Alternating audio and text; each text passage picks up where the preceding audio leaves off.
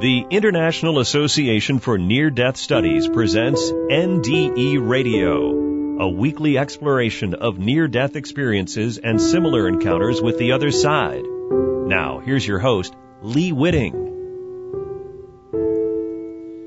How is it possible that at the moment of ultimate betrayal, when the man you love is trying to murder you, that you could experience the most profound mystical experience of a lifetime? Welcome to NDE Radio, brought to you by the International Association for Near-Death Studies. I'm your host, Lee Whitting.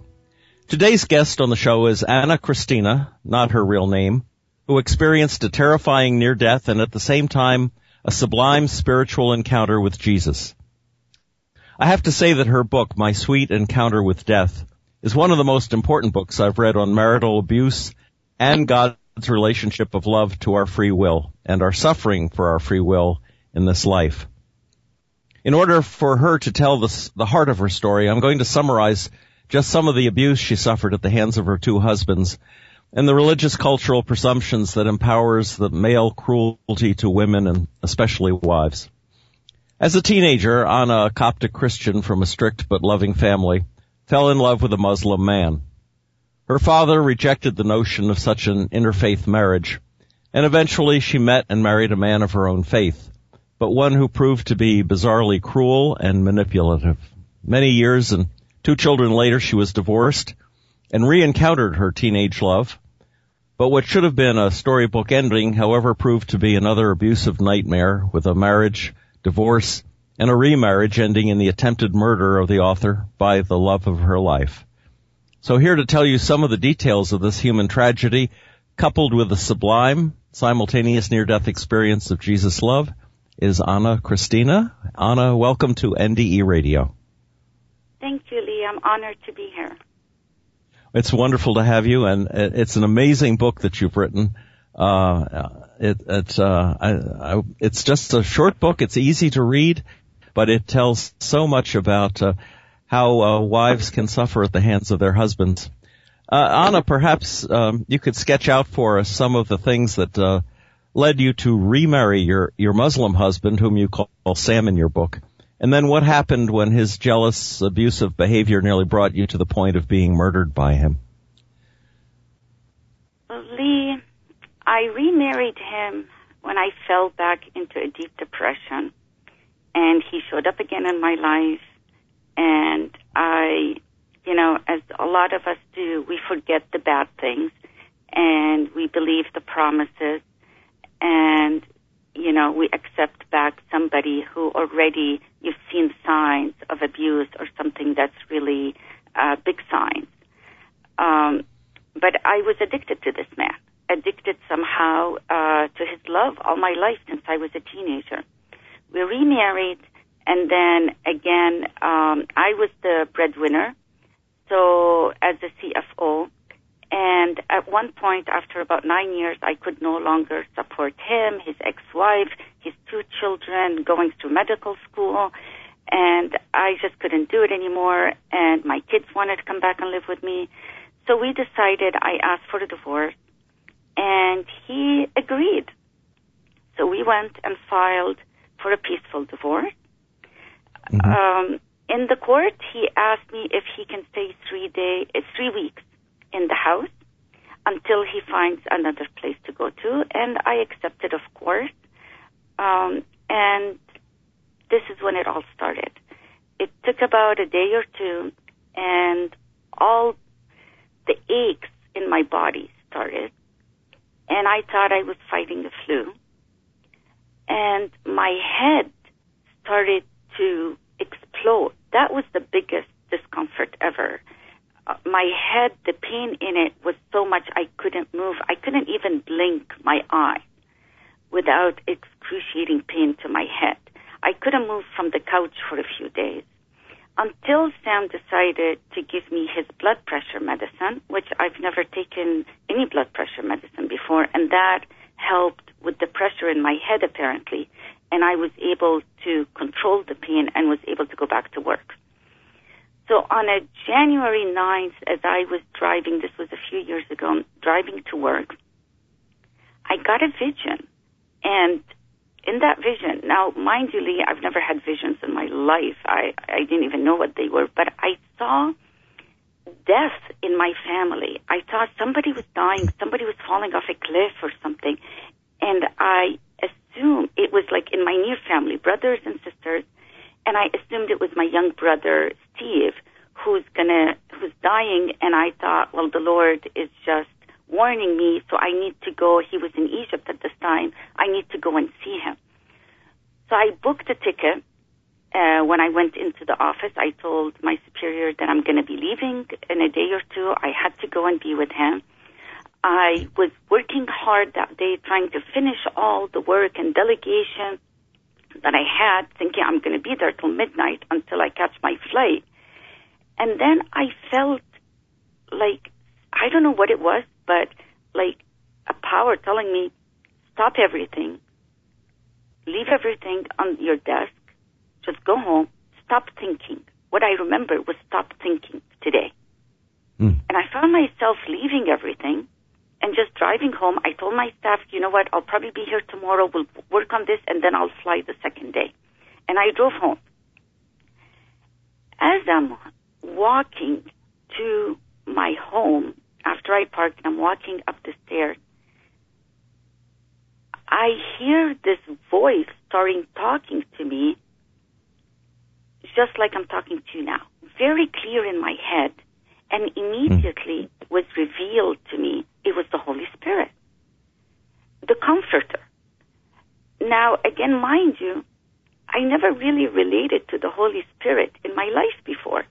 Yes, I am a Christian, but I always related to Jesus, the Son, because of the movies we see, the God the Father, the power in heaven, but I never really understood what the Holy Spirit was, so I ignored it. And he revealed himself that he was the Holy Spirit. But he asked me not to speak, not to say a thing. I was not to share or tell a soul what was happening right now. I continued walking up the stairs. Sam opens the door, asks me if I'm going to leave tomorrow or the day after. And I tell him, I can't think today. I'll let you know tomorrow. And he goes, okay, go get ready. I have dinner prepared for you. He always prepared dinner. He took care of the household. Colleen came out, said hi. She was with us at that time, staying with us, my daughter. And she went back to her room. And I went and I got changed. And I walked back to the kitchen. And Sam had prepared a meal for me. It was rice and green bean casserole. I didn't feel like eating the green beans. I didn't have an appetite. I hadn't had an appetite for a while. So I just decided to put back the beans and just leave the rice.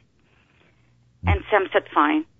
And as I'm standing there, and again, like my back is to the fridge, and I hear the Comforter telling me, open the fridge and put plain yogurt on your rice. Now, it's like tzatziki, and that was my favorite thing to eat with rice. And I'm going, like, in my mind to him, like, excuse me, like, you care about me opening a fridge and putting yogurt on my rice? You know, like, are you kidding? And he responds and says, child, I'm in every little detail of your life. And I was in awe, just realizing this I didn't know what was happening to me, but to realize this at a late stage in my life, I was about 49 at the time, and I felt I missed out on that being who's in every little detail of my life. It was like, what a shame. I couldn't say anything. I couldn't talk about it. I couldn't tell anybody about it. So I put my yogurt, and I walked to the couch. I sat down, and he's conversing with me like I am talking with you right now. And he had the most beautiful sense of humor ever. It was like, he was cracking jokes. I couldn't believe it. Like, he was talking, and I'm responding, and I'm giggling from his sense of humor to the point that Sam just looked at me and goes, did you have a glass of wine today? Did you stop and drink somewhere? And I just looked at him. He assumed I was drunk or something.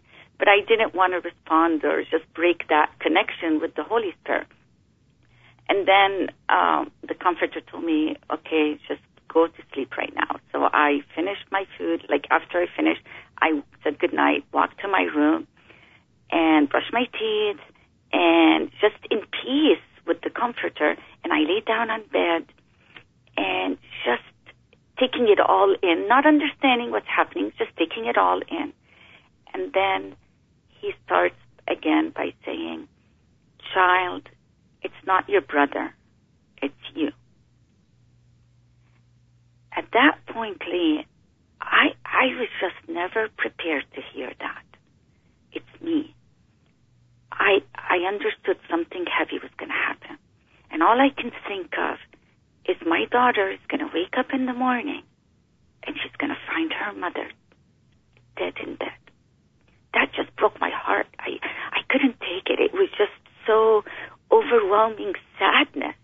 My heart was crushed with that feeling of I'm not going to be there for my daughter and son anymore. And right away, he said, child, you're going to go on a journey and you'll be back and you'll be my ambassador. And it was such a relief to hear that. It was such a relief because you're just not prepared to hear it's the end. I don't think anybody is prepared to hear that. That's it. You're not waking up. So it was like, a sigh of relief, and I said to him, well, okay, tell me, what do I need to do? And he said, just relax, child, just relax. I said, okay, I'm relaxed. He said, stop thinking. I need you to stop thinking. Now, that was another hard thing to do, to stop thinking. I just couldn't do it. I kept on thinking, am I thinking? Did I stop thinking? And I felt he wanted to tell me, shut up and just stop thinking. And I thought, okay, I'm done. I'm there. He goes, okay, I need you to shut your eyes, and no matter what happens, do not open them. I said, okay, and I shut my eyes. And he kept reminding me, do not open them, no matter what happens. I said, okay. And suddenly, a light is turned on in the room, like as if somebody flicked on the light, but my eyes are shut, but you can feel the brightness in the room. But it was such a big, humongous brightness I've never seen, and I felt the presence of the Lord, the Father, God, a power. It was like a huge presence of a bigger being, a power that it was just, but I wouldn't dare open my eyes, and I kept it shut, and then the windows started rattling. I had windows to my right, and it was like as if an earthquake in my room. And then my heart started beating, started like palpitation, but it got stronger. And at that point, I got terrified. And as I got terrified, the whole process stopped. Everything stopped. My heart stopped beating, the windows stopped shattering, and the light just got turned off. And I'm going, oh, shoot, I screwed up my death.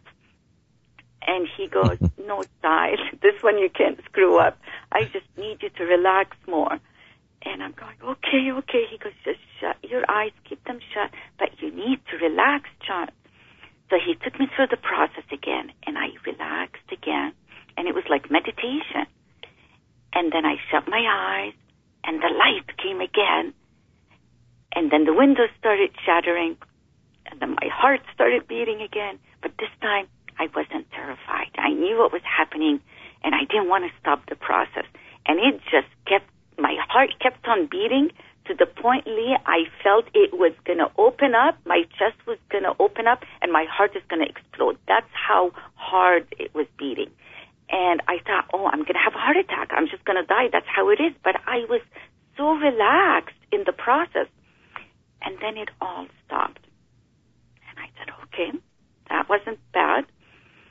And then he said, the next process, child, is an annoyance. Only an annoyance. Just remember that. And I said, okay. And then I started feeling pain. Pain that was in my legs, in my bones. And it felt like somebody brought a sledgehammer and was breaking my bones down. And it was like the pain was so excruciating. But he kept saying, it's an annoyance, child. It's an annoyance. And I kept concentrating on him, what he was saying. It's an annoyance. And somehow I was able to endure that pain. And I didn't scream. I didn't yell. My door was open. My daughter is next door. Sam was in the room watching TV in the living room, and I didn't yell or scream, and I just kept on enduring it as he coached me and kept saying, it's an annoyance, child, it's an annoyance. And I just stayed there taking it in, and then it all stopped, and the pain was gone, and that felt awesome. It was like, it's over. But as the pain stopped and I couldn't feel it anymore, I couldn't feel a thing. Nothing.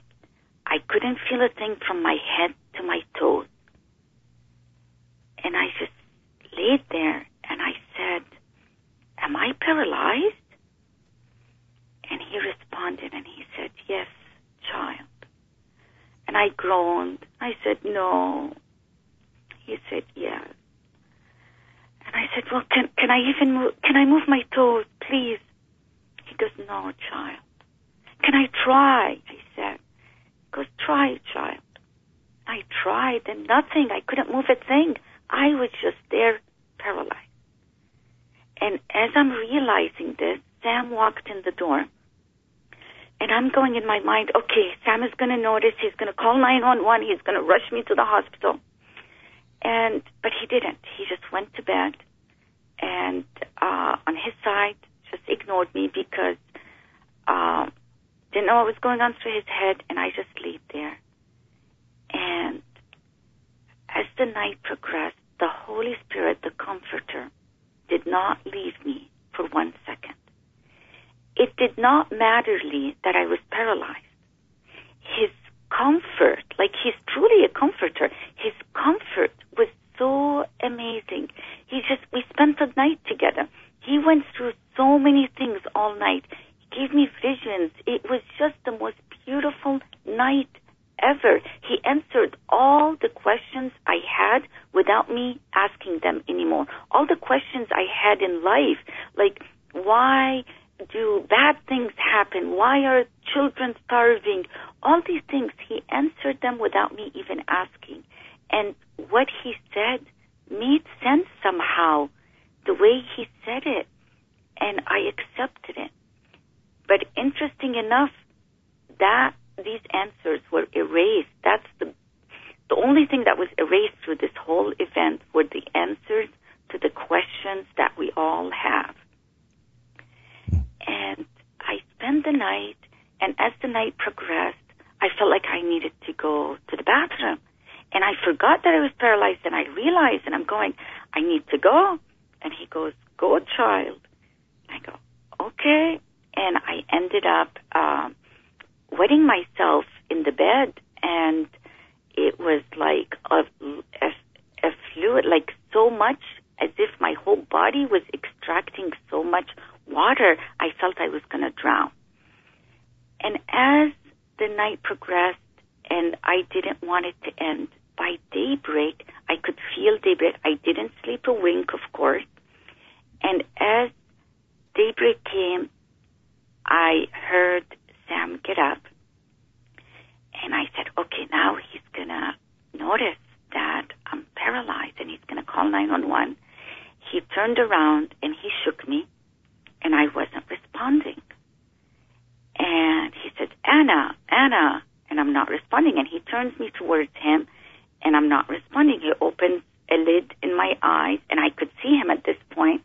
And he opens the other lid, and again, it shuts back down when he lets go.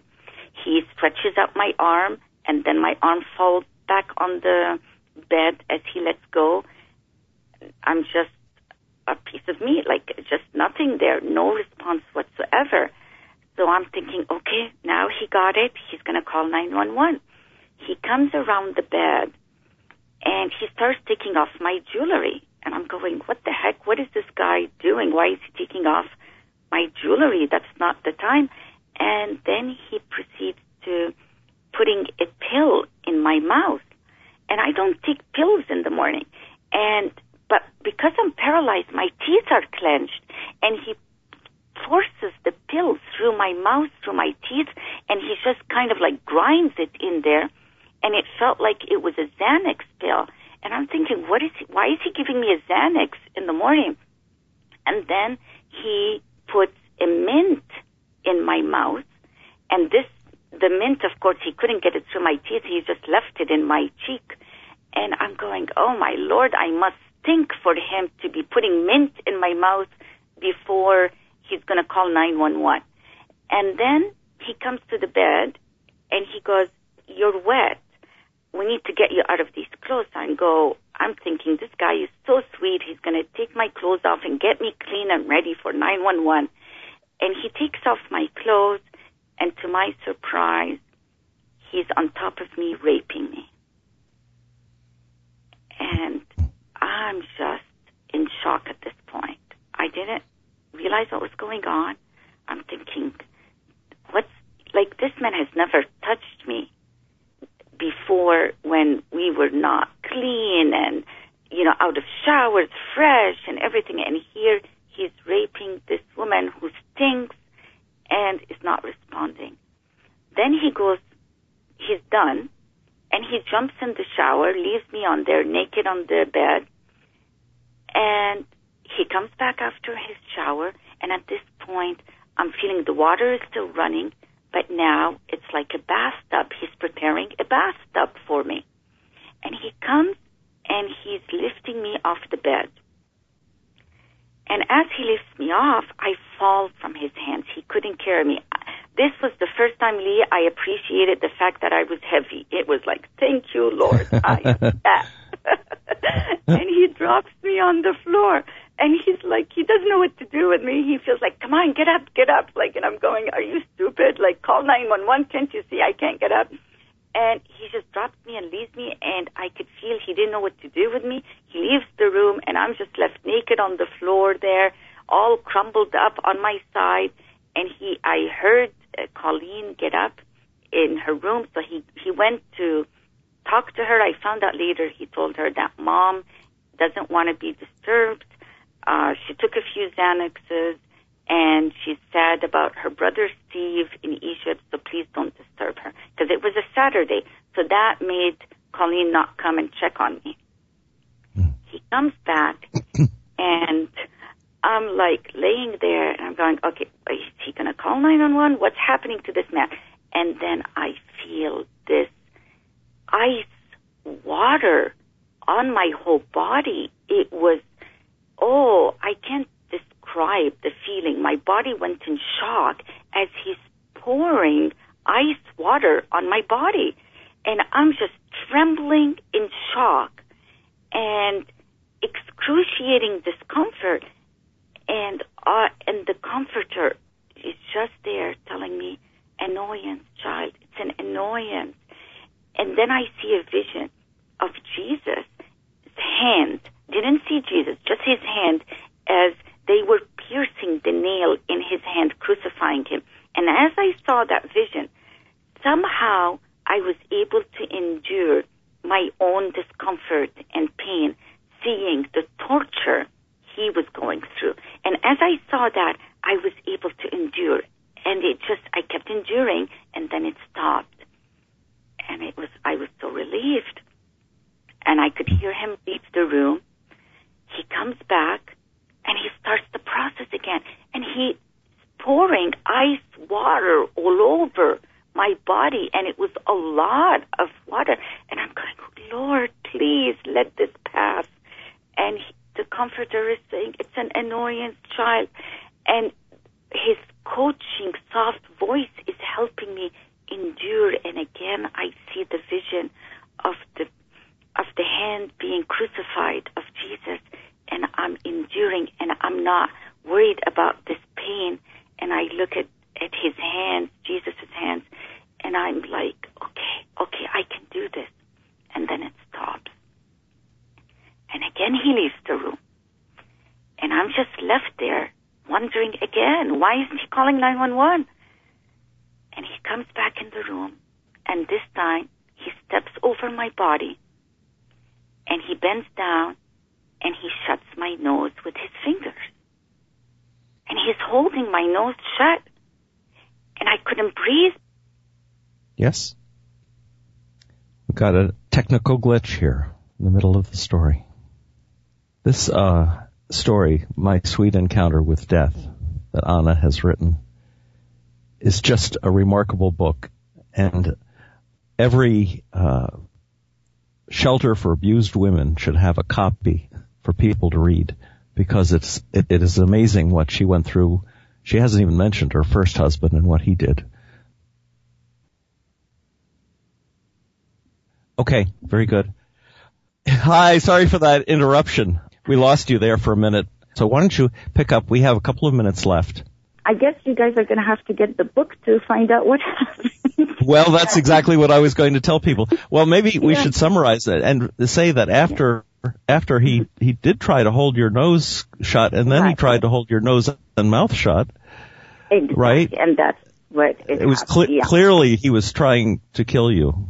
Right. And I suppose was his plan to get you into the bathtub and drown you? Do you think that was his intention? Yeah, I remembered, Lee, I forgot to say I had $1 million life insurance, that he was the beneficiary of $500,000, and I hadn't canceled that. So that's what I remembered at this time, and that's what he knew that if you divorced him, that would change, and so this was a motivation as well. Exactly. Later on, you discover that it was a heavy metal poisoning, don't you? Yes, I do. We got hair analysis, and we found out he was poisoning me. He was putting it in my coffee, and then that night he put it in my rice because he wanted to finish me up that night before I go to Egypt. And that was the intention. And he succeeded. And, but I came back. I wasn't paralyzed anymore. And you should have seen the look on his face. So it was intense. It was intense. And it's sad that I didn't get a chance to talk about what I saw in heaven and what happened, but I guess your listeners can get the book and read about it. Well, we may have you come back, Anna, and talk about this some more, because I'd like to get into some of the ramifications for the abuse of women. This is a story that is not, it's your personal story, but it's a story that, spans all different religious beliefs and cultures, because there's this enormous abuse of women by their husbands throughout the world.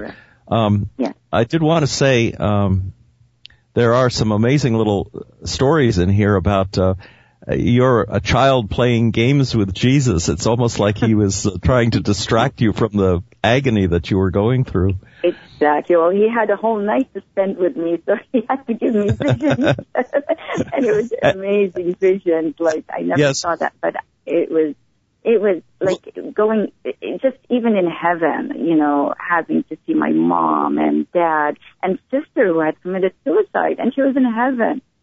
That's great. Just overwhelming joy. It was amazing. So even Anna, go ahead. I was just going to say, let's save that for the next time. I can't do it next week, but perhaps the week after that we could talk again. And I just want to tell people that they should, in the meantime, go out, get on Amazon, I guess would be the best way, and get a copy of My Sweet Encounter with Death by Anna Christina. And tell them your website as well. It's the same, mysweetencounterwithdeath.com, and then they can contact me through there and send me emails, give me feedback, ask me questions. I would love to hear from your listeners and your readers. And my readers. Okay. All right, Anna. Well, as I said a little earlier, I think every shelter for abused women should have a copy of My Sweet Encounter with Death on their bookshelves. I want to thank our guest, Anna Christina, for describing her amazing, horrifying NDE and how it affected her life. If you'd like to listen again to this or any of our past shows, just go to our website at nderadio.org. And for more information about the work of IANDS, check out their website, iands.org. Tune in next Monday, 11 a.m. Eastern for more NDE Radio. This is Lee Whitting saying thanks for listening.